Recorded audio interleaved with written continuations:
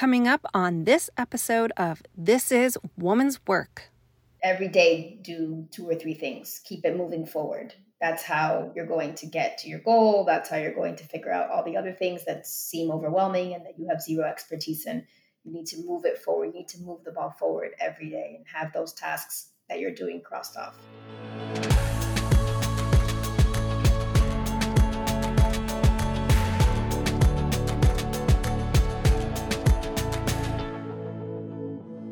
Thank you for tuning in to this week's episode of This is Woman's Work. I'm your host, Nicole Khalil, and like you, I am many things to many people. Partner to Jay, mama to an oh-so-curious 7-year-old JJ. I mean, seriously, when do the never-ending questions stop? Business owner, speaker, coach, podcaster, sister, daughter, friend, and the list goes on. It can feel a little exhausting at times. There are days where I just like to be world traveler or expert cocktail at the pool drinker. Like, how do I get that job? I'd be so good at it. I'm sure you can relate, which is why I asked Melissa Lorenzo Hervé to join us today, because this woman has some serious capacity.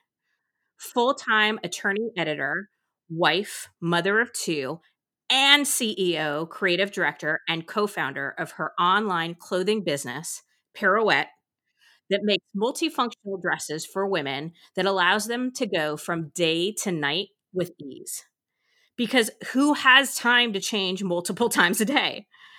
And outside of the obvious fact that Melissa is just a badass, I thought she could give us some great insight into managing a very busy life, as well as how one goes about starting a new business with limited time.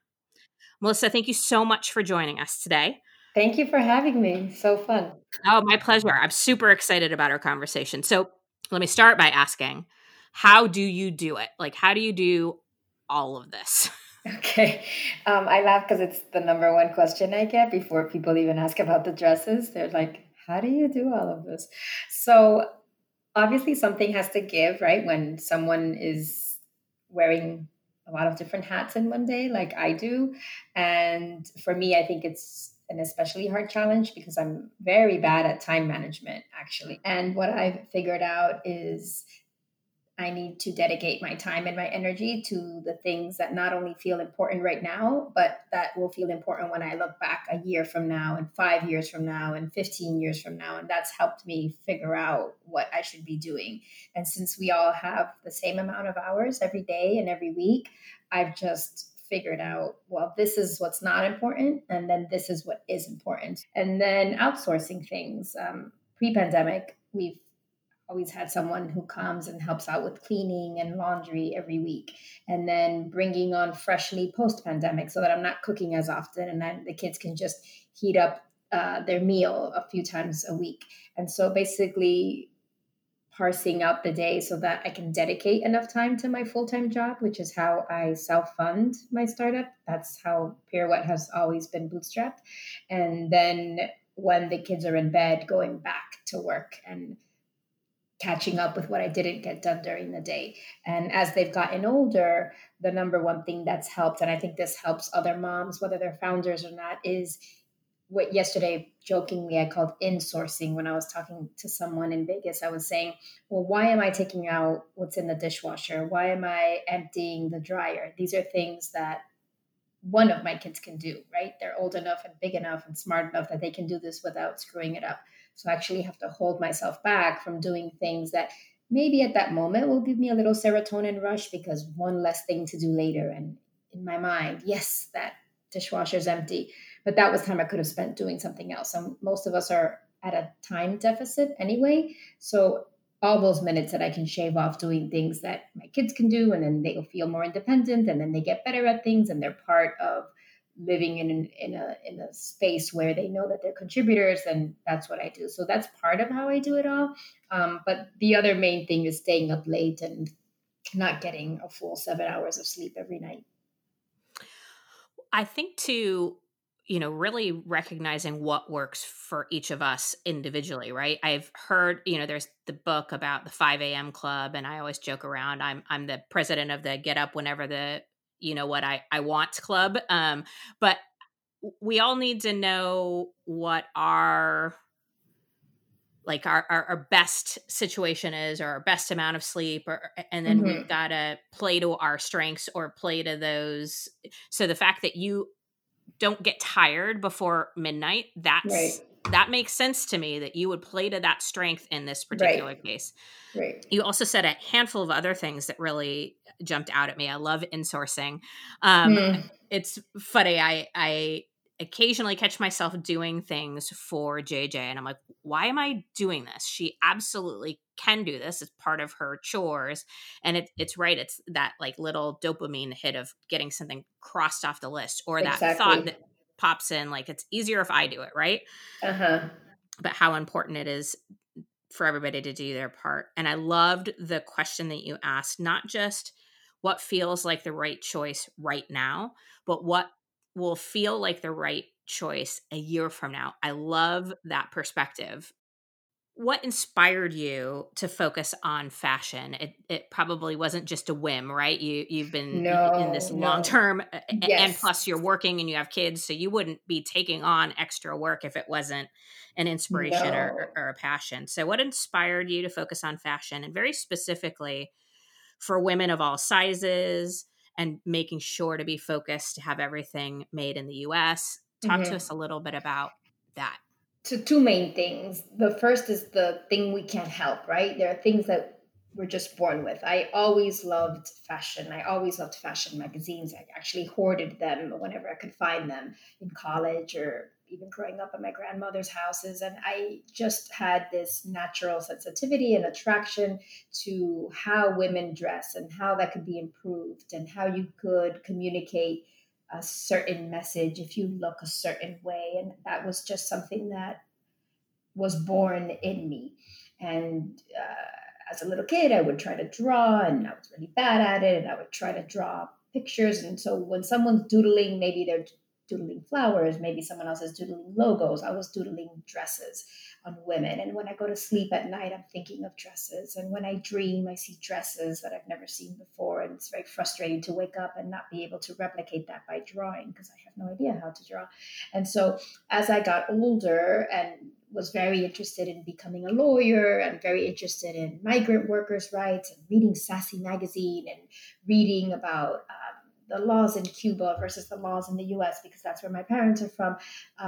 That was another thing that I was really interested in. And there was some representation there in terms of, if you become a lawyer, this is what your life is like. And so that was the path I took, even though I remember graduating, having majored in political science, really wanting to just go to FIT or go to Parsons. This was what I wanted to do with my life. But of course, I didn't have a way of affording that. I could get a law school loan and figure out I will pay that back with my lawyer salary. I didn't have any formula or recipe in my mind for, this is how you get into fashion, or these are people who get into fashion, because everything I had read was women who got into fashion because of their parents or their husband, or they were allowed to study that, and that was their way into that industry. So I just became a lawyer, and for some things I loved it, and for some things I really hated it.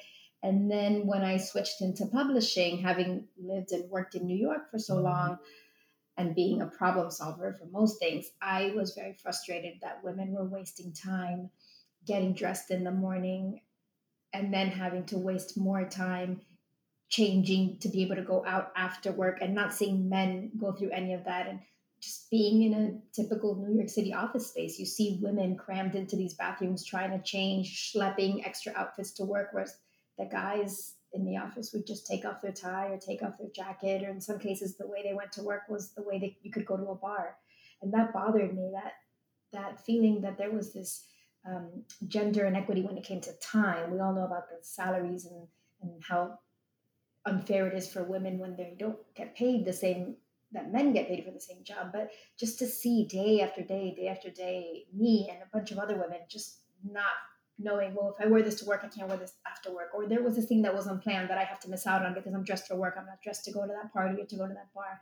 And I just wanted to come up with a dress that could bridge that and could look fabulous when you went to work and could look fabulous if you had to go out after work.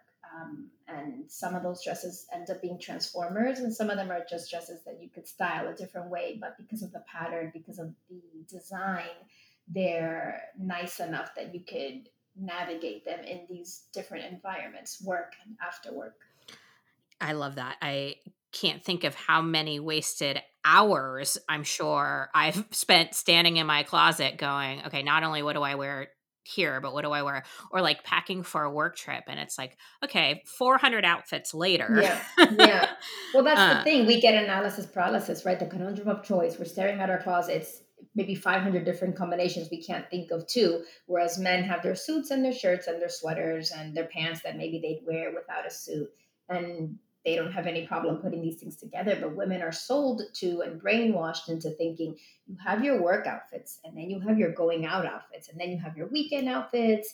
And so we are convinced that we have to have all of these different pieces that don't work with each other, and that we have to be trendy, and we have to wear something that looks cool right now but might not look cool next season or in a few months. And I just wanted to say, I'm going to reject all of that, and I'm going to make pieces that you want to wear now, you want to wear them next year, your daughter might want to wear them. And if your mom wanted to, she could wear them. And so that was a big driving force, and breaking through that and coming up with classic pieces that were really well made and would last long enough that you could wear them and wear them and wear them and not have them show any of that wear and tear that's typical of fast fashion. Share with us some of the successes and challenges and sacrifices you've made when starting your own business. All right. I always want to finish with the happy stuff, so I'll start with the challenges first. Yeah. The challenges are the typical challenges for founders who are entering an industry that they don't have any background in. So I didn't know how I could just make a ton of dresses that I could sell on a website. I didn't know how to make a website. I didn't know where I could get samples made. I didn't know how I could import the right type of fabric. So I actually did a startup boot camp with a few other women, and the person who led it really encouraged me and convinced me that I had to worry first about just getting the product, not worry right away about getting the marketing down and getting the distribution down and all of these other things. I basically had to just focus on the product.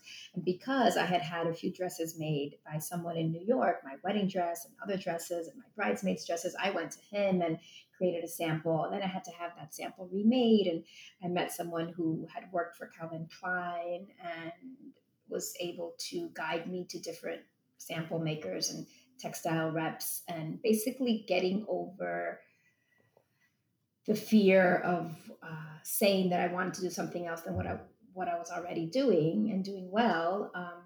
That helped me be more comfortable telling people that this is what I want to do. And then those people connected me to other people. And thankfully, being in New York every day, 5 days a week, allowed me to run over to the garment district and meet with a button supplier and meet with a textile rep and basically put together all these pieces to get the template made. And then from there, get recommendations for sewers and cutters and pattern makers and fit models. So it was really that ecosystem that I was lucky to be in for so many years that allowed me to connect with all of these people that I couldn't have that connection with were I in Miami or Georgia or most places outside of LA or New York. You don't have that garment district economy working within a few blocks of each other. Yeah. Yeah. And you mentioned challenges and you mentioned successes. The real success I didn't see until I was having trunk shows. Once I was having trunk shows and having women try on the dresses, women of all shapes and sizes and backgrounds and industries, and stay-at-home moms and working moms, and some who weren't moms, giving that feeling of, yes, you've done something that I've been waiting for. Look at how you made me look. And that just motivated me and made me understand, okay, you've hit upon something that needs to be replicated. And you just need to figure out how to get more women to know about these dresses. And you need to figure out how to make more of these more economically so you can have better margins and so that you can offer them at reasonable prices, since everything is direct to consumer and I'm not in stores. So that's always been something that I can go back to and remember her face when she saw herself in that dress, or the joy she felt when she tried it on and looked in the mirror. I love that. It's one of the things that you said that felt really relevant to me, and I'm guessing a lot of people who are listening, especially if they've been toying with the idea of starting a business or Hmm. have a passion. It's we often have an idea of the thing that we want to do, right? For you, it was fashion. For me, it was helping women increase their confidence, and so we have that, but there's so much more involved. You start thinking about the marketing and the social media and Hmm. the like all the things that you mentioned, and Hmm. it can get really overwhelming. It feels like a really big Yeah. mountain to climb. So what advice or lessons would you have for our listeners who might be also thinking about building a business? Well, one thing you need to keep in mind is that you're not going to figure it out on your own anyway, regardless of the industry, regardless of your past role. Maybe you're fabulous at marketing. There are fashion founders that come from the marketing space or the PR space. They've seen gaps, they've created brands. They didn't figure it all out, right? They worked with someone who then helped them with the production side, with the manufacturing side, with the sourcing side, but they were able to drive the marketing train. Some people come from different backgrounds and just through connections they're able to put together a team. So of course you should plan. If I had to go back in time, I would have planned out a lot more. What's the PR piece going to look like? Who should I work with for the web design? Who should I work with for the branding, instead of cobbling it together so slowly, little by little? I often think hashtag slow motion startup, because to me it's felt like such a slow pace compared to everything else in my life that seems to go by very quickly. But for founders, you shouldn't feel like, when I figure this out, then I can move forward. Or when I figure these 12 pieces out, I should then put it all together into a business plan. The business plan is going to change over time. You can have a wireframe and figure it out little by little, but you should just know that the biggest value is going to be drilling down on the part that you're good at and talking to people about what you want to build so that they can start connecting you to other people who are in that space, who maybe have advised companies in that space, or who know people who actually work full time. And so making those connections are what is really going to help you get to where you need to be when you're starting a company and figuring out all the different pieces. Yes. All the yeses to all of those things. I was nodding the whole time you were talking. I think, we get to play to our strengths. I always think with all the things that I have to do or want to do, I try to put them in one of three categories. What do I want to grow or develop myself, right? So where do I come in? Where can I leverage other people's strengths and expertise, either temporarily or while I'm developing my own? And then what can I delegate? Like what needs to get off my plate and never be put back on it? And again, playing their strengths. Technology is not my strength. It's the part that scares me. I didn't even have a website until 2.5 years into my business. Really? Yeah, isn't that crazy? How did people find out about you? Word of mouth. Amazing. Yeah, and I use LinkedIn as my like sort of temporary pseudo website. And I'm not suggesting that that's the way to do it for every business or for everybody listening. I guess my point is, I maybe am a little opposite. I have a tendency to overplan, and so I kept thinking like I need to get all my ducks in a row. I need to get all of these questions answered before I can move forward. And just the realizing, I think that we both had, where it's just you need to get into action, right? And some of the things you'll figure out along the way, and some of the things you thought early on will end up being different, right? It's just action is probably the most important thing. Would you agree? Yep, and that was part of the boot camp lesson, was that every day do two or three things. Keep it moving forward. That's how you're going to get to your goal. That's how you're going to figure out all the other things that seem overwhelming and that you have zero expertise in. You need to move it forward. You need to move the ball forward every day and have those tasks that you're doing crossed off. All right, Melissa, my last question for you is how do you get past the fear, the what if I fail or what if this all goes horribly wrong? Right. That was something that was holding me back for a really, really, really long time. And I think that's something that destroys a lot of great ideas. What helped me was a specific quote, and I don't remember the exact quote, but it was by Sally Krawcheck, the founder of Alvest. And she talked about when she started her company. Of course, she also had a certain fear of failure because in the financial space, there's so many startups that come and go. And I guess she felt very driven, like I felt driven. I felt like I needed to do this. It wasn't something I wanted to do. I had enough things on my plate. When I started the company, my kids were very young. I was commuting for over 2 hours every day from Hoboken to Manhattan and back. I was exhausted. Before 10 p.m., I was exhausted. And sometimes you have a fire in you that just doesn't go away until you can quell it by starting a company or writing a book or starting your blog. And what helped me was when I heard her say, so what if you fail? At the end of the day, who cares? You tried something, maybe it didn't work out, you moved on to something else, you got a different job, or you wrote a different book, or you started a different blog, or you iterated on that idea. But so what? It really isn't a fear that's well founded, because what's going to happen? You're going to lose all your friends and family. You're going to lose your job because you started some company that didn't go anywhere.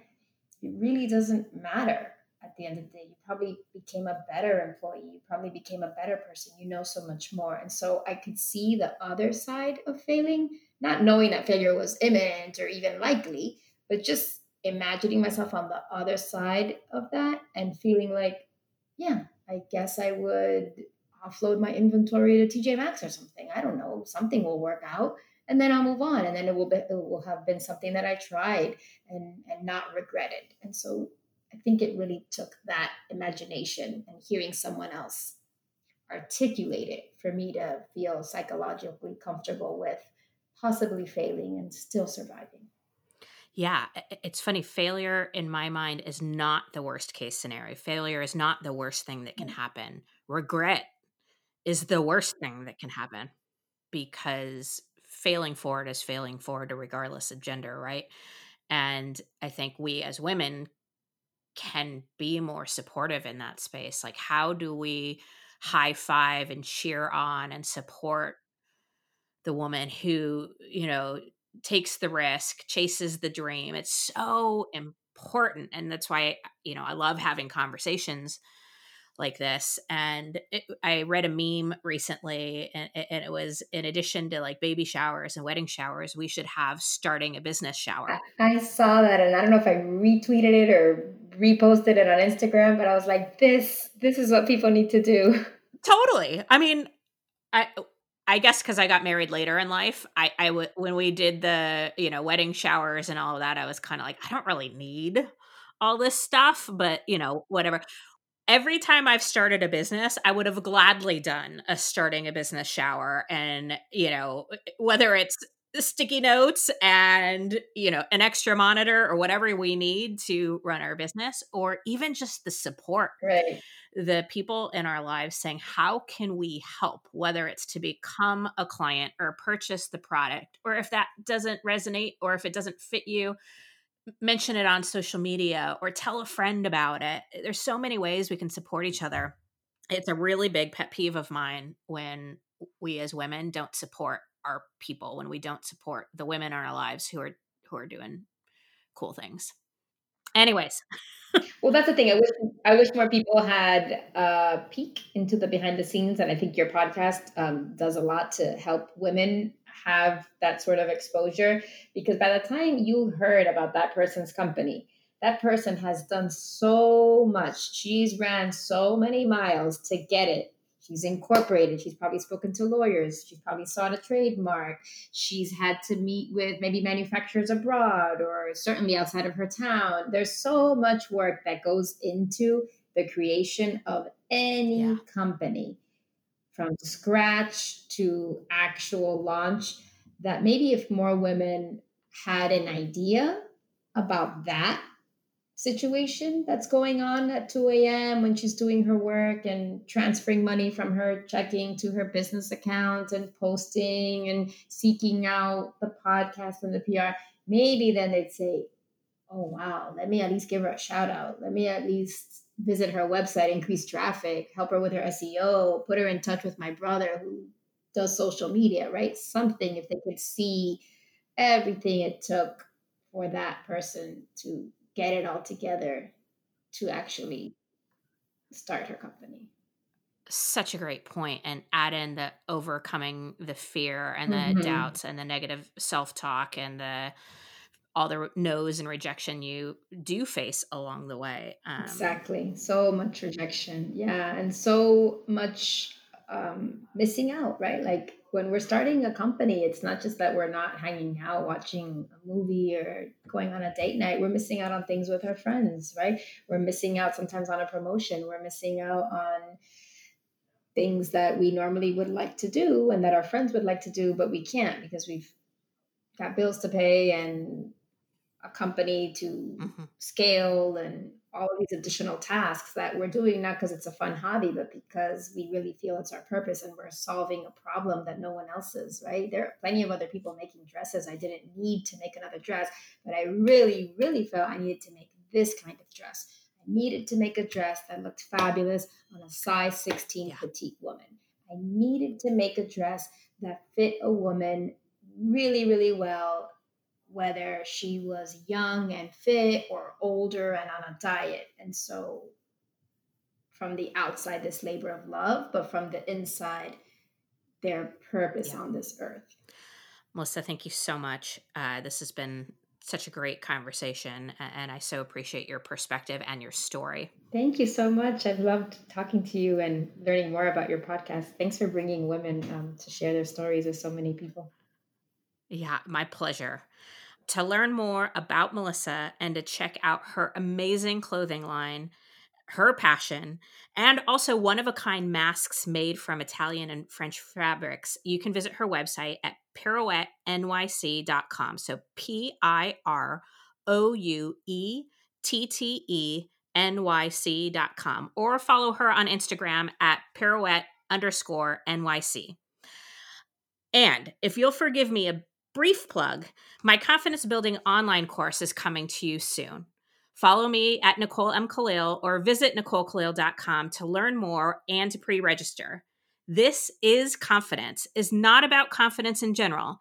It's a course built to guide and support you in building your confidence so you can chase that dream, take that risk, or maybe even start that business. It may feel like other people have more capacity, more talent, or more luck than you. It's easy to compare ourselves to others and feel behind. But like Melissa, like myself, regular people like you are so much more capable than we give ourselves credit for. This has nothing to do with perfection. And I know we're all tired. There's no perfect way to start a business. There's no perfect way to do any of this. We as women are so many things to so many people. But who are you for you? There is purpose inside you. There are dreams and passions inside you for you. And I believe it's time to honor them. Because I can't think of anything more important to redefining women's work than the notion that we show up as our authentic selves with all our gifts, all our strengths, so we can take the world to its feet. This is Woman's Work.